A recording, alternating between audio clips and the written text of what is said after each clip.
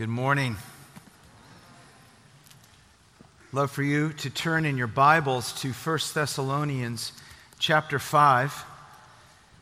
We're taking a short break from Revelation, but not exactly, because we're going to be talking about the day of the Lord, and it's a passage of Scripture that actually George referenced last week in his sermon in Revelation.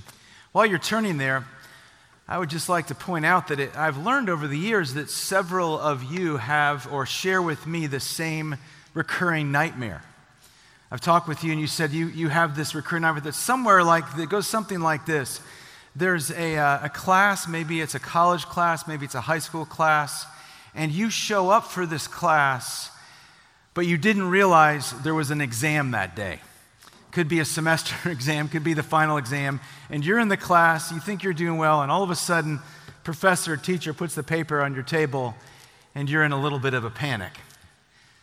My recurring nightmare is a little more detailed than that, or maybe more worked out than that, and possibly the Christian Psychological Center can help me discover why I keep having this very detailed nightmare regarding not being ready. But in my recurring nightmare, I actually almost always go to the same high school or same school, which looks suspiciously like Oak Court Mall. And it's got two stories and has kind of an open atrium to it. My problem is, though, it's not just that I don't know or that I'm going to be surprised by this exam. It's actually that I've never been to the class ever. And I realize I probably should go sometime to this class. And I'm worried that I'm not even sure, I keep looking at the paper, if I know what this class is about. I don't know where it's located, so I'm trying to find it as I walk around my Oak Court Mall school. And it's getting later and later, and I'm getting more and more, worked up in my spirit. To top it all off, in my recurring nightmare, I'm never dressed appropriately for school as I walk around looking for this classroom that I can't find. And usually I'm in some kind of weird pajama outfit. And as I'm walking around, I don't want to ask anybody anything because they're looking at me weird, and I just want to get to this class. And my heart's racing even as I'm sleeping, and I'm just thinking over and over again, I'm not ready. I'm not ready. I'm not ready at all. Though some of us share that recurring nightmare and can laugh at it a little bit, even though we might wake up from that nightmare with our heart rate a little elevated, and maybe you're feeling a little sweaty and feel like you need to calm yourself down and say it's going to be okay, we can probably laugh, nevertheless, thinking that's silly. I don't have a test. It's going to be okay. But we can't laugh, or we don't find it humorous when we think about what it means to be prepared for what we've been studying in Revelation. Because those things are real. So when we read and study, for instance, where we've been the last several weeks, about the bowls, the 7 bowls of God's judgment, those things aren't humorous when you think about, am I ready for that? Are we ready for that? Are we ready for the day of the Lord, the return of Christ? This was the concern that the Thessalonians had here in 1 Thessalonians. These Christians in the Greek city of Thessalonica, where Paul had preached and God by the Spirit had brought about this church, this group of believers whose lives had been changed from worshiping idols to now giving their hearts to the Lord Jesus Christ. And as they had been taught about the day of the Lord, the return of Christ, they had some concerns. One of their concerns was, well, what about the people that die before Jesus returns? Are they going to miss out on the blessing of Christ returning? And Paul addresses that question in the end of chapter 4 of 1 Thessalonians. And as he talked about, hey, you're not going to miss out if you died before, and if you're alive when it happens, that altogether we are going to live with him forever. So then maybe the next question came, well, when will this forever start? When is this going to happen? And will I be ready? Am I going to be ready for that moment when Christ returns? Well, let's read Paul's answer in 1 Thessalonians chapter 5, verses 1 through 11. Now concerning the times and seasons, brothers, you have no need to have anything written to you, For you yourselves are fully aware that the day of the Lord will come like a thief in the night. While people are saying there is peace and security, then sudden destruction will come upon them as labor pains come upon a pregnant woman, and they will not escape. But you are not in darkness, brothers, for that day to surprise you like a thief. For you are all children of the light, children of the day. We are not of the night or of the darkness. So then let us not sleep as others do, but let us keep awake and be sober. For those who sleep, sleep at night, and those who get drunk are drunk at night. But since we belong to the day, let us be sober, having put on the breastplate of faith and love, and for a helmet, the hope of salvation. For God has not destined us for wrath, but to obtain salvation through our Lord Jesus Christ, who died for us, so that whether we are awake or asleep, we might live with him. Therefore, encourage one another and build one another up, just as you are doing. Brothers and sisters, the grass withers and the flower fades, but the word of our God will stand forever. Would you pray with me? Heavenly Father, as we sit under your word this morning, we would ask that your Holy Spirit would speak to us. Lord, you know where we are in our minds and hearts this morning, and so you are the one that can apply this word directly to where it's needed. Father, teach us, for your servants are listening. Amen. Well, in the passage that we have before us this morning, there are three questions that are answered here for us. And the first question is this: who is not ready? Who is not ready for the day of the Lord? And the answer comes real quickly in verses 1 through 3. The ones who are not ready are those who are not looking for it. Like it says in verse 3, the ones who are saying, well, peace and security, we don't need to worry about that. Everything's fine. We've got peace, we've got security. It's people who are saying, you know what?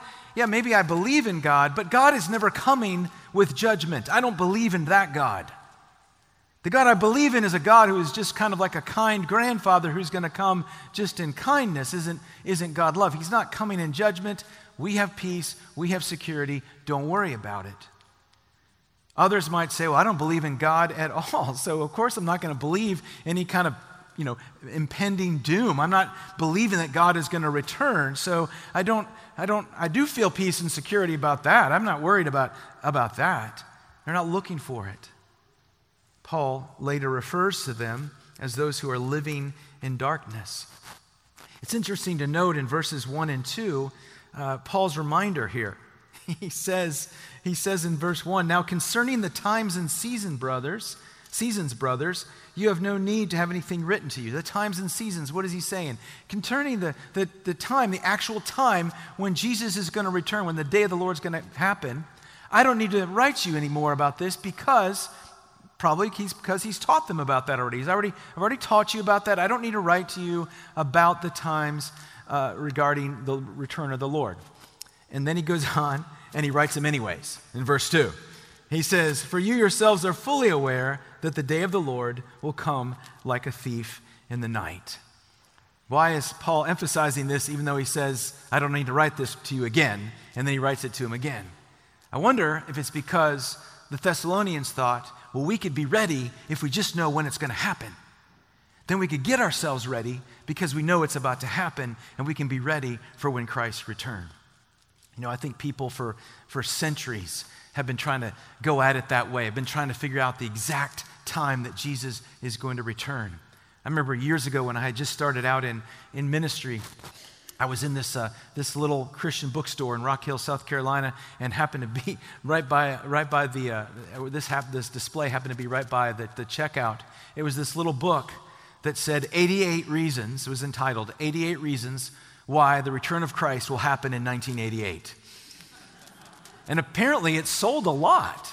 Like it sold a lot of copies. Well, of course, that didn't happen. And would you believe it, this same author wrote a book next year that was entitled, I'm not lying, 89 Reasons Why the Return of Christ Will Happen in 1989. And there have been predictions. Harold Camping, the radio guy, in 1994 was saying, I know Jesus is returning in 1994. Didn't work out. So he said, I know Jesus is returning in 2011. She pointed out, well, how it didn't work out. That didn't happen either. There have actually been, I looked it up yesterday, there have been a significant prediction that it would happen in 2019, one that would happen in 2020. There's one out that will happen in 2021. Still got 3 months left, so maybe it's going to work out, right?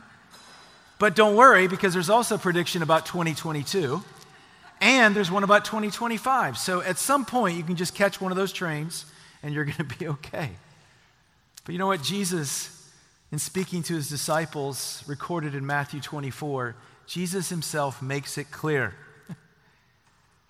It's going to come like a thief in the night. That's what Jesus said to his disciples. It's going to be sudden. He said it's going to happen that two are walking together and one is taken and one is left behind. It's going to be sudden. It's going to be definitive. It's going to show clearly those who belong to Christ and those who do not belong to Christ. It's going to be something that only, as Jesus said, only the Father, only the Heavenly Father knows. Jesus says to his disciples when he's there on earth, I don't know the times and days, only the Father knows the times and the days. So here Paul teaches again what he knows from the Lord Jesus when he says that the coming of Christ is going to be, first of all, like a thief in the night, uses Jesus' words, and then he says, like labor pains coming upon a pregnant woman. What point is Paul making to the Thessalonians? He's making these 2 points. First of all, that a thief in the night, as a thief in the night comes, the return of Christ is going to be sudden and unpredictable. If you're a good thief, and hopefully there's not any good thieves in this room, when you rob a house, you do it at a time that's unpredictable and you do it suddenly. Return of Christ is going to be sudden, and we're not going to be able to predict it. And then he goes on to say it's going to be like labor pains that come upon a pregnant woman. And what's his point there? His point is this, that it's inevitable. The return of Christ is inevitable. If you're 9 months pregnant, you're probably going to experience labor pains pretty soon. The return of Christ is sudden and unexpected, but it is also inevitable. This return of Christ could happen today, brothers and sisters. Before you finish lunch today, Christ could return. But if he does not, it's still inevitable. It's still going to happen because God has said it will happen. So I ask you, brothers and sisters, are you ready? Are you ready for the day of the Lord? Paul answers the questions, who's not ready? He then goes on in verses 4 through 7 and answers the question, who is ready? And it's interesting in these verses 4 through 7, that in answering the question, who is ready for the day of the Lord, he starts with their identity and not their activity. He starts with who they are before he gets to what they do. See, in verse 4, he says, but you, brothers, or he could translate it, brothers and sisters, you family of God. And then he goes on in verse 5 and calls them children of light, children of the day. Many places in Scripture, certainly all over the New Testament, that is a description of people who say they are followers of Christ. If you're a follower of Christ, you put your faith in Christ, you are a children of the day, you're a child of the day, you're a child of the light. Turn in your Bibles over to Ephesians chapter 5. Paul himself uses this several places. Here in chapter 5 of Ephesians, speaking to them about the life that they used to live and how they need to walk as God's children. Ephesians 5 verse 6. Paul writes this, let no one deceive you with empty words. For because of these things, the wrath of God comes upon the sons of disobedience. The wrath is coming. Verse 7, therefore do not become partners with them. For at one time you were in darkness, but you are now light in the Lord. Walk as children of the light. When Paul is giving his testimony in Acts chapter 26 and explaining the ministry that he has been given by God, he says this in Acts chapter 26. He says, God has given me this ministry. He was the one that blinded me with his light on the road to Damascus, and now he's given me this ministry to take the gospel to the Gentiles, and this is the way he says it, that they may turn from darkness to light. Jesus himself, when he spoke to his disciples a couple of times, called his disciples sons of the light. See, if you are a follower of Jesus Christ, you understand that the Holy Spirit has opened your eyes. You once were blind, but now you can see. You are a child of the light. You are a child of the day. So, we start with our identity. Who's ready? Those who are children of the day, who are children of the light. Okay, so as we wait for the day of the Lord, what do children of the light or children of the day do? They do day things. That's what they do. Earlier in Thessalonians chapter 1, Paul points out to them about their transformation in Christ. And he says over in chapter 1, I'll begin reading at verse 6, and you became imitators of us, the ones who preach the gospel, and of the Lord, for you received the word in much affliction with the joy of the Holy Spirit, so that you became an example to all believers in Macedonia and Achaia. For not only has the word of the Lord sounded forth from you in Macedonia and Achaia, but your faith in God has gone forth everywhere, so that we need not say anything. For they themselves report concerning us the kind of reception we had among you, and how you turned to God from idols to serve the living and true God, and, verse 10, to wait for his Son from heaven, whom he raised from the dead, Jesus, who delivers us from the wrath to come. So Thessalonians, so children of the day, children of the light, as you wait for the Lord's to return, what do you do? What is your activity? Paul points out three things here in verses 4 through 7. First of all, he says to them, be watchful. Don't be asleep, be awake. Because those who are in darkness sleep when it's night, but you're children of the day. So act like children of the day and be alert, be watchful, pay attention. You know, earlier this summer, we had a series here on Sunday morning, 3 Sunday mornings in a row in July. Brent Stenberg taught a couple of them. Lauren Maddox, our new director of Shepherding Resources, taught one of them. She taught on re-engaging life in a wise way after the pandemic. I'm sure you can still get those on the website. And she asked a question where she actually told us that we needed to ask a question of ourselves. And it did something for me that I hadn't ever happened before. And that is that phrase, paying attention, became something more than just something, you just generally say. Like, hey, you need to pay attention. But I began to think about it because she said, I don't know if you remember if you were here, she said, hey, it's really important for us to pay attention to what we are paying attention to. And I wrote that down. It says you need to ask yourself, what am I paying attention to? Now, in regards to our relationship with Jesus Christ and the return of the Lord, Paul here is saying, pay attention. And what does he want us to pay attention to? He wants us to pay attention to the Word of God. He wants us to pay attention to be alert and awake to God's Word. Alert and awake to what God is doing, the work of the Holy Spirit.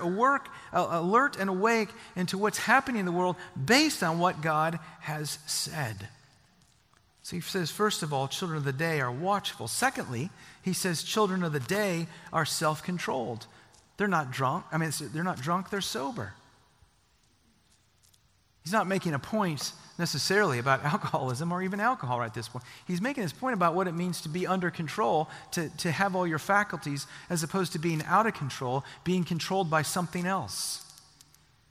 And he's saying children of the day are sober. They're self-controlled. They know what their actions are and why they're doing those actions. And they're choosing that. Now I know, and you know, and let's just affirm this together before I ask you this question, that our standing before the Lord is based on the merits that we've received through Christ. We actually said that catechism this morning, that we're basing our salvation completely on Him, not on our actions. So as I ask this question, this isn't a matter of making sure you're doing the right thing so you don't get in trouble when Jesus returns. It's more a matter of just being sober. And here's the question. If Jesus comes back when you and I are still alive, when that moment comes, what do you want to be caught doing? When you're interrupted because Christ has returned, what do you want to be doing when you're interrupted? What do you not want to be doing when you're interrupted by Christ's return? Let's be sober. Let's be self-controlled. Let's be thinking. Let's be, whatever it is that you want to be doing when Christ returns, let's be doing those things. Let's be giving our attention to those things. We want to be watchful. We want to be self-controlled as we wait for the day of the Lord.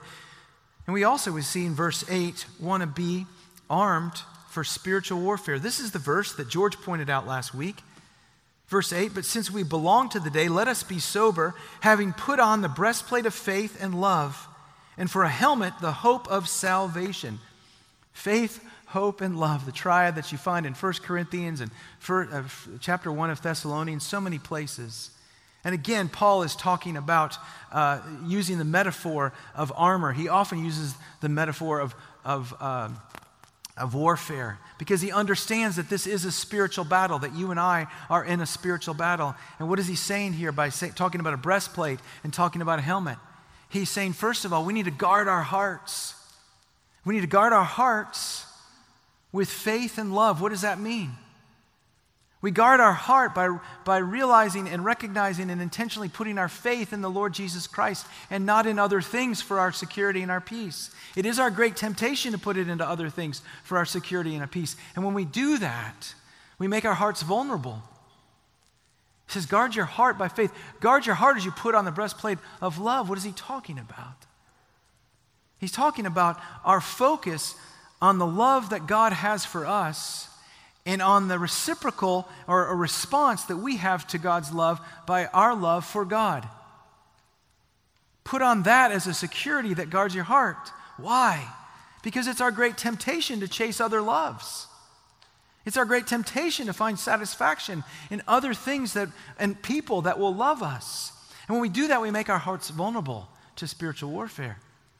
Saying, guard your heart with love and with faith. And then he says, guard your mind.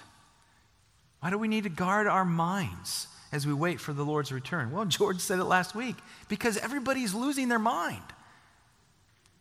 And sometimes that's happened to some of us, hasn't it? In the midst of all the different cultural and stuff like that, we're not thinking straight sometimes. Paul says, let's guard our minds with the hope of salvation. When the Bible talks about hope, it's not talking about it as some kind of wish. It's talking about it as a certainty of our salvation. Why is it the helmet of salvation that guards our minds, that helps us think straight?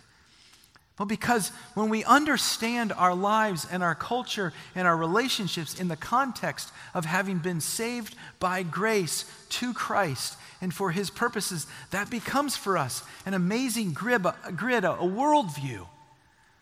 Lenses by which we can see the world. We understand now things. We can read our newspapers and watch TV and pick up our devices with the context of, I have been saved by Christ for a purpose, and I need to think through that lens as I approach all these things so that I don't lose my mind. I need to guard it in the midst of this spiritual warfare. And so he says, children of the day, children of the light. It starts with their identity, who they are in Christ. And as they are children of the day, as that's their identity, then they do day things. They're watchful, they're self-controlled, and they're armed for spiritual warfare. Brothers and sisters, are you ready for the day of the Lord? Are you living ready for the day of the Lord? And then lastly, and best of all, it's best of all. In verses 9 and 10, Paul answers the question, what makes them ready? What is it that makes them ready? And the answer here is amazing. The answer here is the best news you've ever heard in your life. What makes anyone ready for the return of the Lord is this, that Christ has taken on himself the wrath that we deserved. The wrath of God is coming. Christ has taken on himself the wrath that we deserved. And if you put your faith in Christ, what makes you ready is not your action, but what Christ has done. You heard just a little bit ago that Brian prayed for me. My mother passed away this week. In some ways, it wasn't surprising. Her health has been a struggle for a long time, probably 5 or 6 years. But the last couple of weeks went pretty rapidly. She went in the hospital just 2 weeks ago, yesterday, and discovered that her body was really just completely shutting down. And I'm thankful that she went without pain pretty quickly to be in the arms of the Lord. And on Thursday, I drove over Thursday afternoon right away. And on Friday, I spent the day with my dad and my brother, and we went around Chattanooga. I drove over to Chattanooga, went around Chattanooga making arrangements. And we cried some together, and we laughed some. It was a really sweet time. How is that possible? How is it possible that my father, who's been married to his wife for 58 years, who has sat by her side very faithfully in the last 6 years, taking care of her day after day, how is it possible that my father could ever laugh on the day after his wife died? How is it possible that he could have a sweet time? Brothers and sisters, there's just only one way.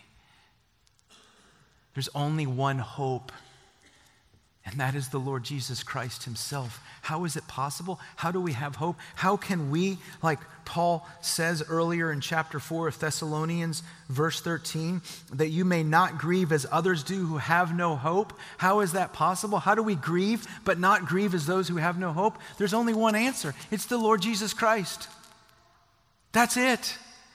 And that's everything. Look at these verses that are before us, verse 9 and 10. Just absolutely amazing. It says, first of all, in verse 9, for God has not destined us for wrath, but to obtain salvation through our Lord Jesus Christ. God has not destined us for wrath. Let's talk about that word wrath here for a second. There is wrath. God's wrath is coming. You say, that's terrible news. We don't like to talk about God's wrath. We don't like to talk about how he hates sins. We don't like to talk about how he's going to punish sins. We have to. Grace is not amazing unless there's something to be saved from. And we have a tendency to just want to talk about everything else and not talk about the fact that we've been saved from wrath. But listen, before I came to know Jesus, before I put my faith in Christ, I was a child of disobedience, as we read in Ephesians 5. I deserve God's wrath. It's not because God is some angry God who's impatient or anything. It's because his character is pure and holy, and he cannot stand in the presence of sin because it's who he is. The wrath of God is real. But how beautiful this news. For God has not destined us for wrath for those who have put their faith in Christ, but instead offered salvation. That's the good news. That's what makes grace amazing, because it has paid the price of this wrath. How did that happen? How do we go from bad news to good news? He continues in verse 10, because Jesus Christ, who died for us. Brothers and sisters, the love of God is not some kind of mushy sentimentality that a grandfather God has for you, that he looks down on you and goes, oh, you know what? I created them. I just have good feelings for them. It's not God looking down and going, you know what? I know you tried hard today and you almost got it and you were almost good. So you know what? That's good. It was cute the way you tried. I appreciate that. So, we're going to give you the E for effort on that one and just roll with that. That is not God's love. God's love is a cross on Golgotha outside of Jerusalem that actually took place in an actual place. God's love for you is a fact of history. It happened. You can point to it and say, I know God loves me. It was a cosmic transaction. The wrath of God that was on you, that was on me, was taken off of you and me. And at the cross, it was placed on Christ. And the righteousness of Christ was taken and placed on you and me. Christ died for us. God's love for you is a fact of human history, a cosmic transaction that is completely finished. Why would he do that? Why would God do that? It says it right there in verse 10. So that whether we're awake or asleep, whether you are alive or you have died, that you might live with him. Christ died for us, that we might live with him. We've been singing about it and talking about it with each other all morning through the service. Pull out your bulletin. Turn to the assurance of divine pardon. Galatians 2:20, Brian read this. I have been crucified with Christ. It is no longer I who live, but Christ who lives in me. And the life I now live in the flesh, I live by faith in the Son of God, who loved me and gave himself for me. That is truth. Christ lives in you. And the life you now live, you don't live by your own strength, but in faith through Christ himself, who has loved you. Turn back a page to the hymn that we opened up the service with. Look what it says. My hope is built on nothing less than Jesus' blood and righteousness. And look at that last verse. When Christ shall come with trumpet sound, when the day of the Lord happens, oh, may I then in him be found, dressed in his righteousness alone, faultless to stand before the throne. Faultless. Do you hear that? Faultless to stand. For those who have put their faith in Christ, my mother and others who were prayed about this morning, when they stood before the throne on whatever day it is they passed away, if they had put their faith in Christ, they were dressed in his righteousness and they were faultless before the throne of God, before a holy God. Faultless. It reminds me that great Charles Wesley hymn, And Can It Be? Do you remember the last line, the last verse? No condemnation now I dread. Jesus and all in him is mine. Alive in him, alive in Christ, my living head, my leader, and clothed in righteousness divine. Bold I approach the eternal throne and claim the crown through Christ my own. Bold? Bold? My mom and others could boldly approach the throne and claim the crown. When Christ returns, you can boldly approach the throne? Yes. Yes, you can. Because it's not in you. You'll be clothed in the righteousness of Christ. And because Christ can boldly approach the throne, you, clothed in his righteousness, you can boldly approach the throne. Brothers and sisters, are you ready? Are you ready for the day of the Lord? Are you ready to boldly approach the throne and claim the crown through Christ, your own? There's one more thing we don't want to miss as we leave this morning. Look at verse 11. Therefore, encourage one another and build one another up, just as you are doing. Paul says this. There's one more thing. Hey, for all these things we've talked about, all that's been said here, all this about Christ's return, being watchful, being self-controlled, armed for spiritual battle. Your identity is children of light. The fact that Christ has died for you that you might live with him. What do we do with this? All these things. He says this, therefore, encourage one another and build one another up. That is your work when you leave here this morning. That is the ministry God has given you to do. The ministry that you have in this church is to encourage one another in these things and build each other up. And you say, wait, isn't that what the pastor and the staff does? No, not really. If you look in Scripture, you'll understand what our role is a little different than your role. My job as a pastor, the other job, Brian, George, others, our job, according to Scripture, is to equip the saints to do the ministry of the church. That's you. You're the saints. Maybe you've sat in here many times wondering if you had a purpose at Second Presbyterian Church. You thought, I need to have some kind of ministry here. Well, there it is. Verse 11.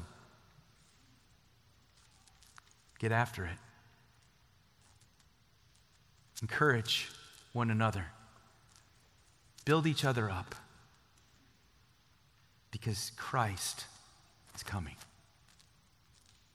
Let's pray together. Heavenly Father, we thank you for the beauty and the truth of your word. Lord, we ask that you would take these things and you would seal them to our hearts. Lord, sink it deep into us by your Spirit's power, that we might be encouraged. And being encouraged in our identity and our standing, dressed in your righteousness alone. Father, may we be those who are watchful, self-controlled, and guarding our hearts and our minds. And Father, if there's anyone here or within sound of my voice who is not ready, who has never put their faith in you, oh Father, open their eyes to see this glorious salvation that you have given and claim them as your own. Pray in Jesus' name. Amen.